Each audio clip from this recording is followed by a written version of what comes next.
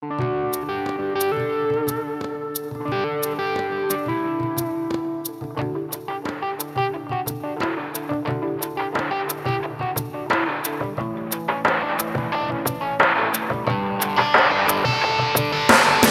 to Restless. My name is Father Joseph Gill, priest of the Diocese of Bridgeport, and you've joined Diane, Lauren, and Paul as together we young adults restlessly seek the face of Christ amid our crazy and mixed up world. And of course, the center and source of our faith is not just an idea or a philosophy, but actually a person of Jesus Christ. And, it's funny because even secular scholars who don't really have much faith have to acknowledge that Jesus was a real person. I don't see too many honest scholars who deny that fact. But obviously Jesus is more than just a historical figure. He's more than just somebody who lived and died and taught us some good things because he made some radical claims about being the divine Son of God. So we're going to talk today about Jesus and about his mother and kind of some of the traits that we admire in them and some of our favorite stories about them. So let's start off with some very basic historical things. What do you know about Jesus? From a historical perspective, who is he? He's a Jew.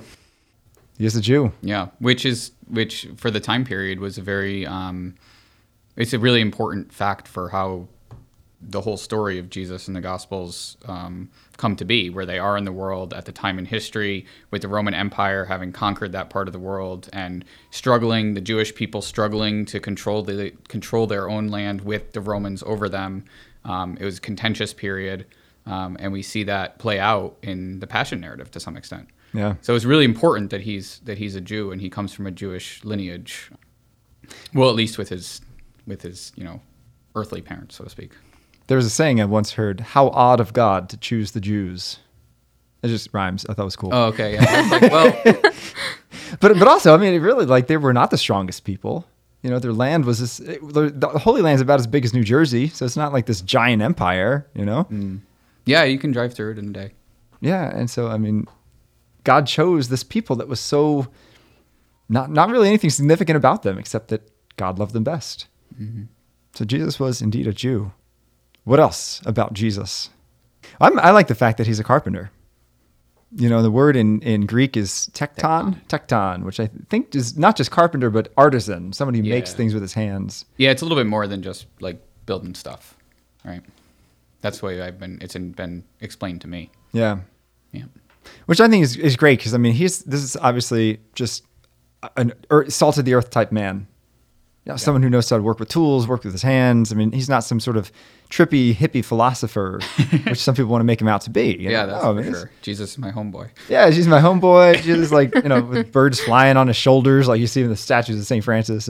Oh, right. Yeah, that's right. Yeah. No, this is a guy who commands the respect of fishermen and dock workers and somebody who can obviously got some strength because he's picking up a 100-pound cross and dragging it a third of a mile after being beaten and scourged. Right. He's also talking about his friends, right? The people that he chose, so to speak, to be his friends. Fishermen of the day, we talk about them, we think about this. They were also not just fishermen. They were merchants too, likely.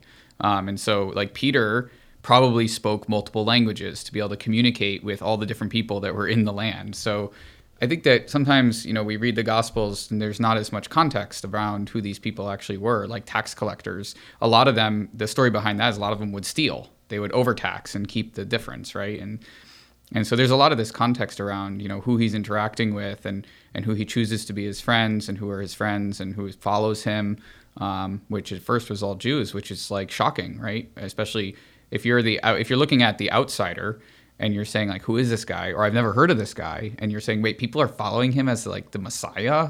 That's blasphemy, right? That was probably a big chunk of the population at the time. So he's really this quite radical figure of its time. Yeah. And also I think it's worth mentioning that, I think because of that, we always think of Jesus as Jesus is just this figure that you should just look up to and, and if you're like him, then you're doing pretty well.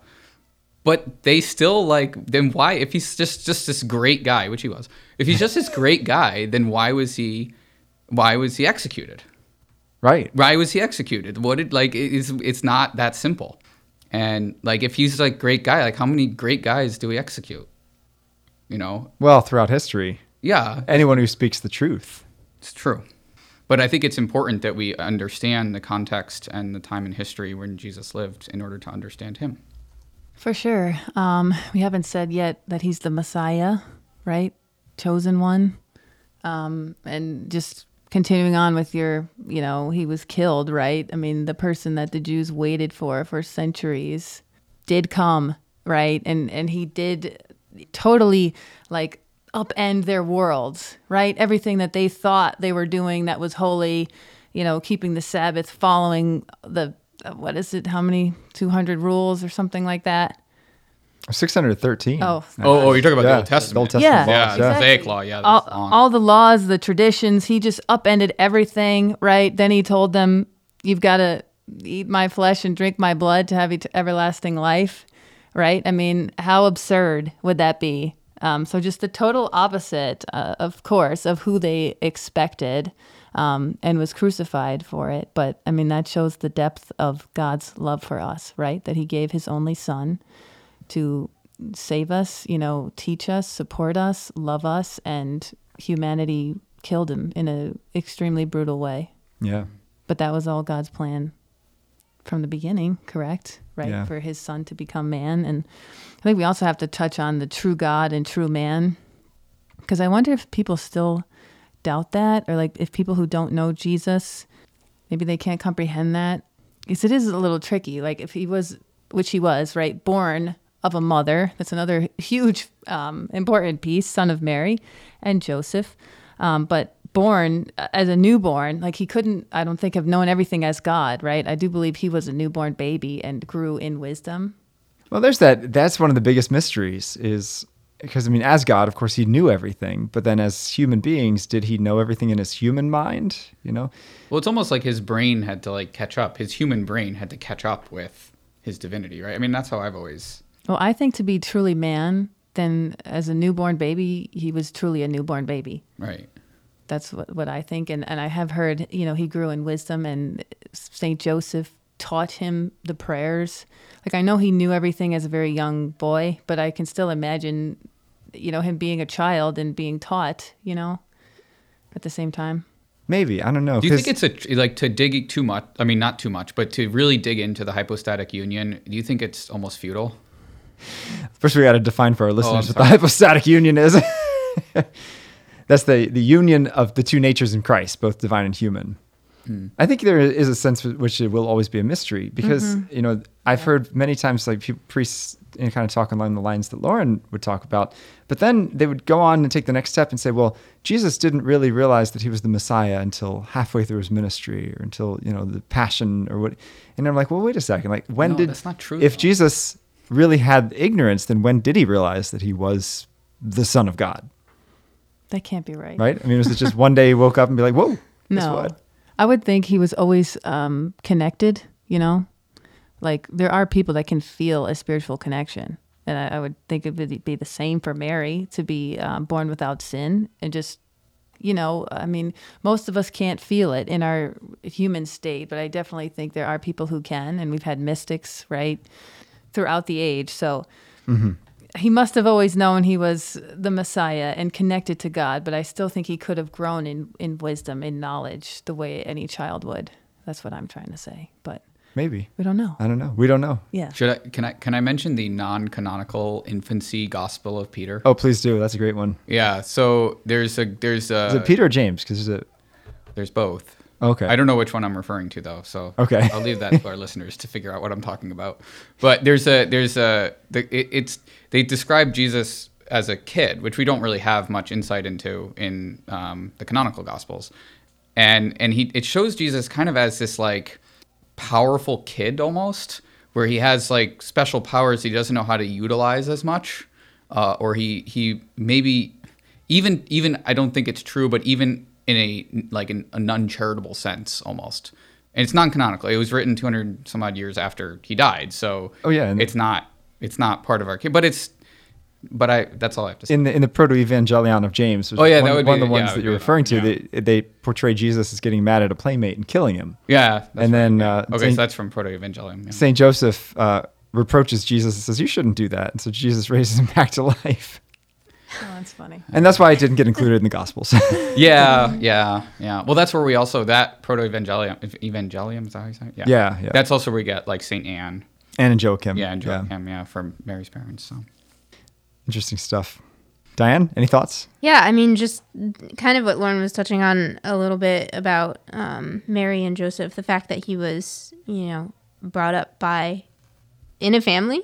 So just, and the fact too that his, like the first 30 years of his life were hidden and quiet. And so it was really only at the end where he had that active ministry. So I think that's sort of like the formation during those years. And I mean, I'm sure, I don't know why, like he was called at age 30. But obviously, like that formation and time with family and everything was very important to, sort of his mission. And well, yeah, and I think you need that time to learn like people too, right? Like how can you properly preach to people and to show them the way without understanding them as a human living that, right? This might be a heresy to say, so if it is, I apologize. But I always love when priests start out that way. Sorry, go on. There's in Hebrew, the word to know is more than just knowing; it's experiencing, right? So Mary says, how can this be? How can I be pregnant? I've not known man. Well, of course, she knows a man. She's met a man, but she's never experienced a man in that kind of carnal sense. And so, when Jesus had those 30 years, okay, God knows everything. Obviously, God has penetrating, he's omniscient. He knows everything, but he's never experienced everything. I mean, could you say that God understands hunger? Not really until Jesus came and actually experienced hunger. I don't know. Maybe that's a heresy. Paul's giving me the heresy look. No, the heresy look? Yeah, I don't know. I think that one's questionable. He knows everything as God, but he helped us to understand the depths of how much he knows us and understands us, right? Because we could say, oh, God doesn't get me in my big struggles, whatever they are. But it's like, no, God came here, right, and lived a full life, right, from birth to a young death and a horrible death, and he really suffered.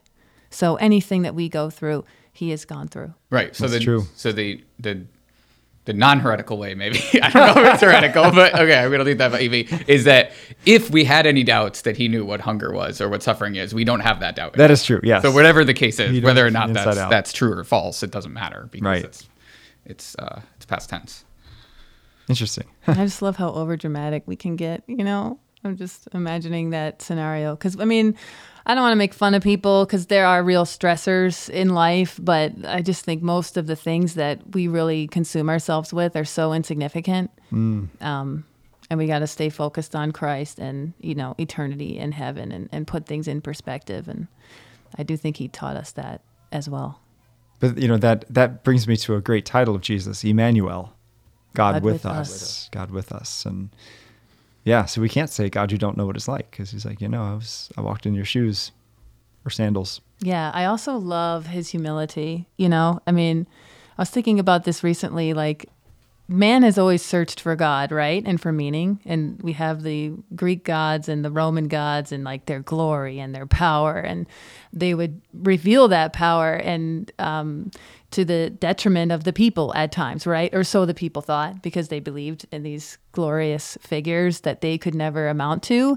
And then God was born in the most humble of ways, as we have touched on. And, wasn't someone highly regarded, no one with real power, right? No wealth, you know what I mean? It's just a total flip of what humanity would imagine, I would think, God would be as man. And Father Joseph gave an excellent talk on the medical explanation for the crucifixion of Jesus recently. And one thing you said that I hadn't considered before, I knew that he was actually naked on the cross, which I found out recently. And that was like a whole other level of like, wow, like completely naked, the embarrassment and everything. But there's so much meaning, I think, to that, right?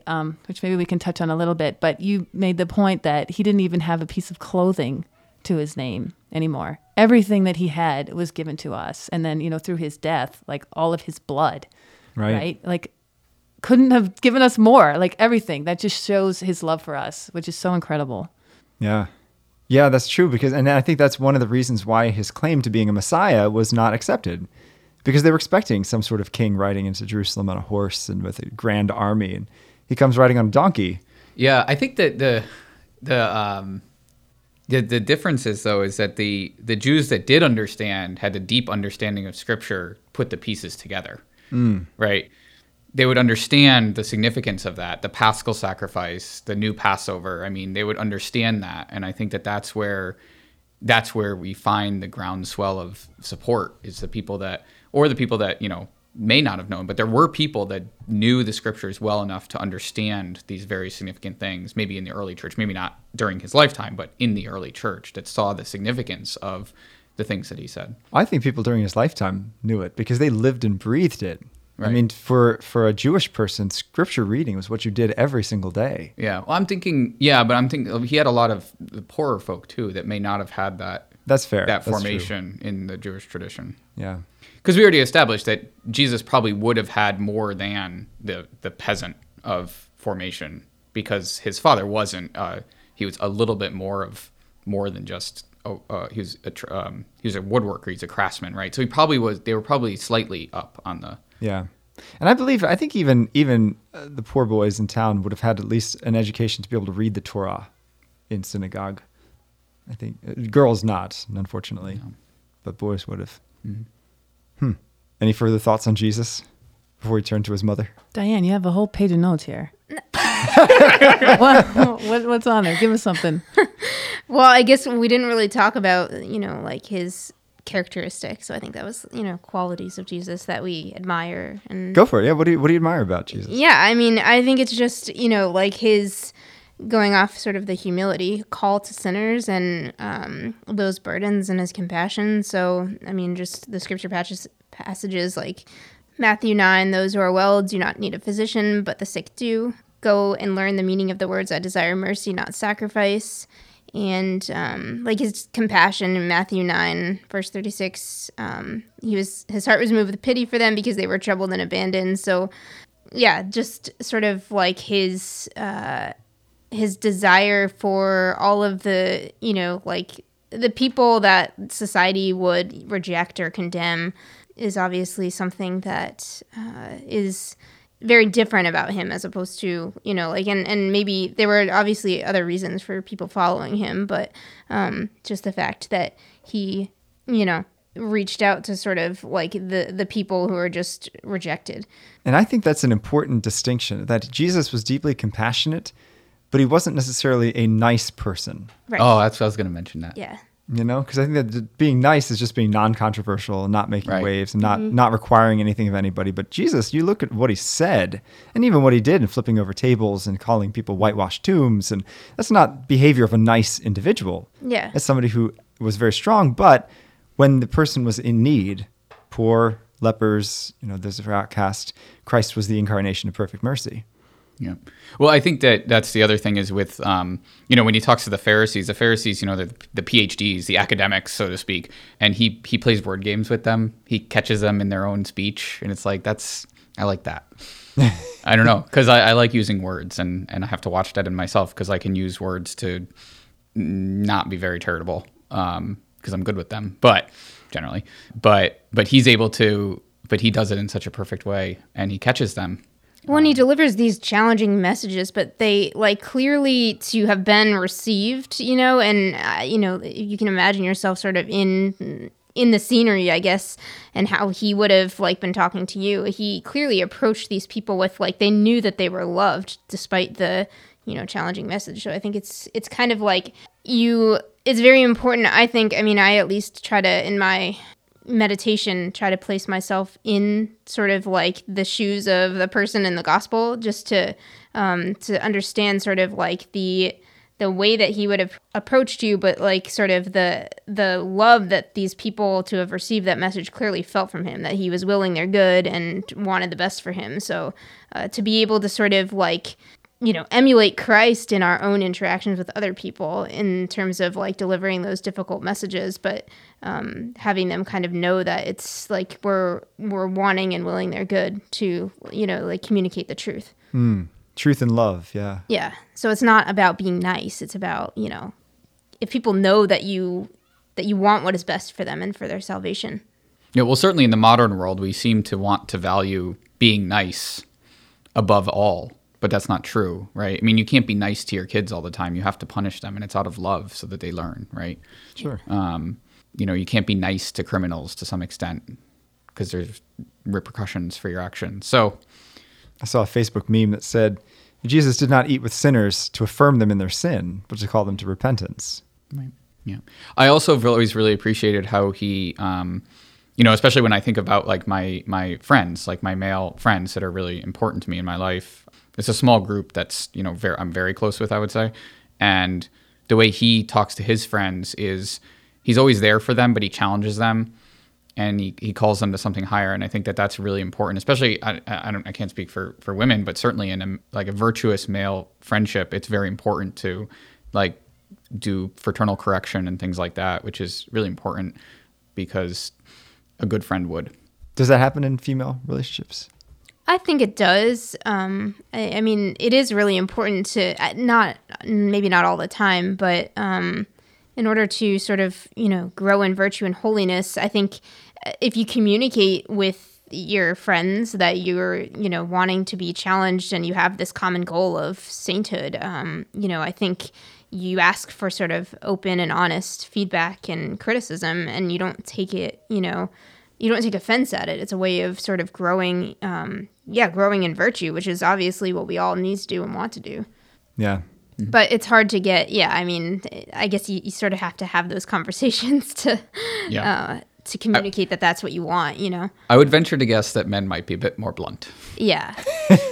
Maybe. I'll just say I'm very blunt, very direct. Well, that's true. It's not just a male quality. No, it's not. And I've definitely had people think I'm like super rude or mean, and I'm like, are you kidding me? Oh my gosh. It's like such little insignificant things, but. Well, I give you all three permission to call me on to holiness. Me too. You got to do that to us. Yeah, I know. Oh, no, it'll go both ways. Don't worry. Have no fear. I'll call you on too. But Yeah. No, I think that's just a good point. Every situation is different. Every person is different. Some people I think need to be supported a little bit more. Some people you need to be gentle with. Some people do need to be more firm and more direct. Like, why aren't you going to church? yeah. Just why? You don't have a reason, do you? Right? Most people don't actually have a valid reason. It's an hour for a week. And I can see it in myself. I am definitely more firm with others. And then I'm like, oh gosh, was I too firm? But it just kind of comes out of me. Sure. So I'm like, well, hopefully that's what they needed. Well, yeah, Jesus had that perfect tact. I love the story of, the woman caught in adultery. Yeah. And he's, immensely kind and compassionate, but also he ends on that firm note. Like, okay, no one has condemned you. I forgive you. Now go and sin no more. Yeah. And so he blends the two so perfectly together. Mm. The other thing about Jesus, as I was preparing for this, I went through Matthew's gospel. And I mean, there's like 10 different sections, at least in that gospel, of like the importance of faith in relationship with the Lord.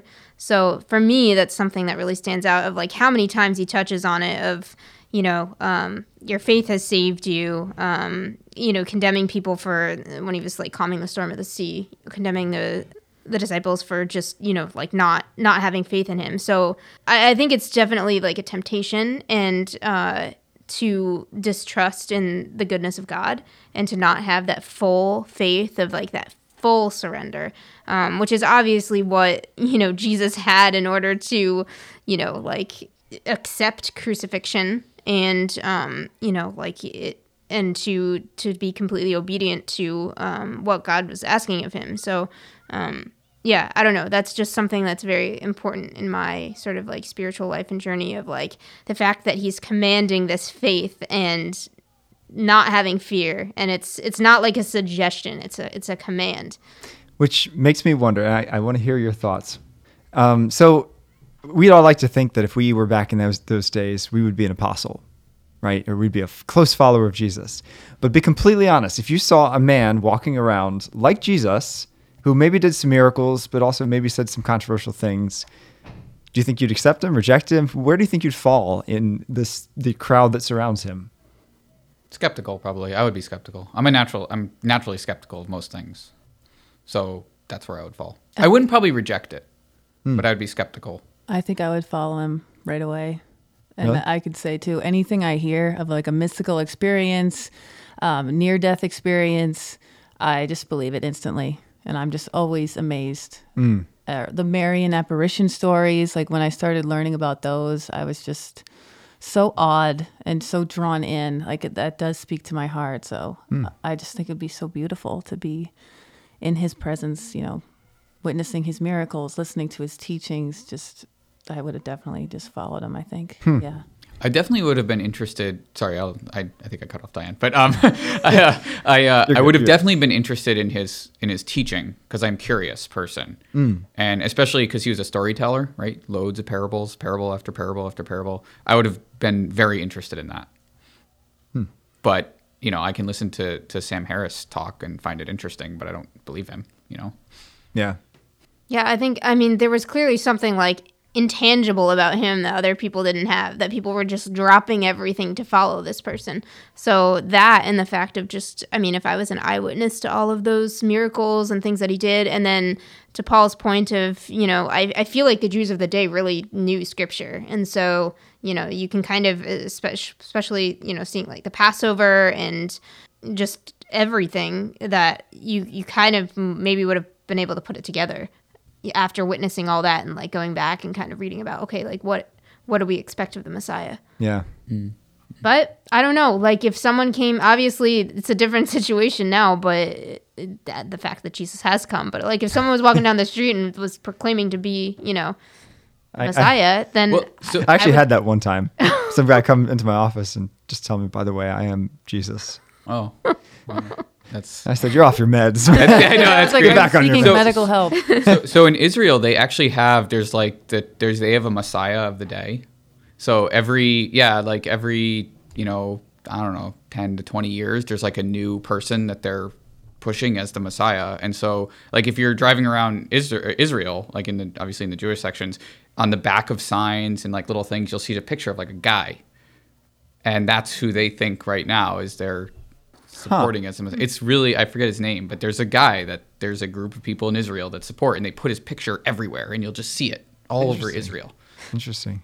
So, yeah, one of the kids in our youth group, Tommy, whom you know, and Tommy is currently dating a Jewish girl, and he went over her house for Passover this year, and I asked him like, what was that like? Because he's a good Catholic, and he says, I thought it was, the meal was good, it was nice, but he thought it was so strange that they're still waiting for someone who already came. Yeah, well, there you go. And he's like, I wish I could just tell them, the guy you're waiting for? Yeah, I know him. He's here. Mm-hmm. Yeah. Sebastian Maniscalco has a good bit on the Passover Seder food options. Which I'll leave that to your own. Sometimes they're better than others. Yeah, depends. Because his wife is Jewish. Some good roast lamb, but yeah, lamb is good. Anyway, thank you so much for joining us this episode of Restless. We never got to Our Lady, but we'll have to make a whole nother episode on the characteristics of Our Lady that we love and admire. But thanks for joining us, and let's turn to Jesus. He is the heart and the center of our faith, the source and summit. You can find us on Veritas Catholic Radio, 1350 AM, and wherever you get your podcasts. Tune in next time.